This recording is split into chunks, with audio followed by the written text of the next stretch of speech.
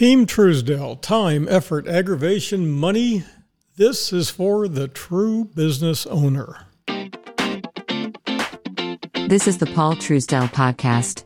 Due to our extensive holdings, that of our clients and your host, you should assume that we have a position in all companies discussed and that a conflict of interest exists. The information presented is provided for informational purposes. And now, Paul Truesdell. Well, one of the things I do not like is to waste my time. And one of the things I can tell you I absolutely, unequivocally, beyond the exclusion of every reasonable doubt, can't stand is social media. Social media is full of garbanzo beans. That's right. Well, good morning, good afternoon, good evening. This is episode 157. It's Monday, October the 18th. It's about 5 o'clock in the afternoon. And so what we're going to be talking about briefly today is getting rid of time wasters with technology. And I want to share with you something that has been really efficient for me, and you can do the same thing for yourself.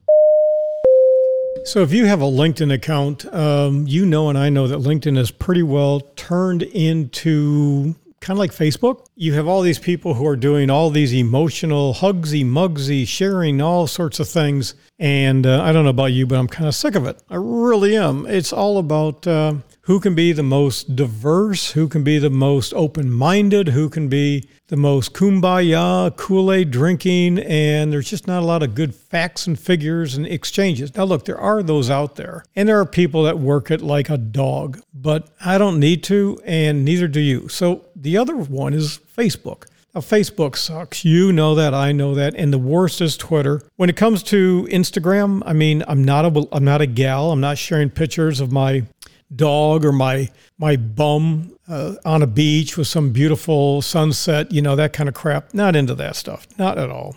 In addition, with Twitter, everybody's siloed. If you express an idea different, you're banned. But when it comes to real business connections, you don't want to waste your time. And most of these multi-level marketing organizations are just horrific. I won't deal with them. I have friends that are involved, but I'm not going to. I ban anybody who works anywhere with me in any of my businesses, other than if they're associated with a podcasting or a news network, that's different. But anything to do with financial or the law firm, insurance, anything, no multi-level, not allowed to do it.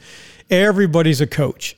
And everybody wants to sell technology. And what they do is they tend to go to my websites. They just do a surface look. And they go, oh, look, you're so busy. I want to talk to you and blah, blah, blah, blah, blah. And I think I can help you. Well, the problem is you don't even know what we do. You haven't done the deep dive in research.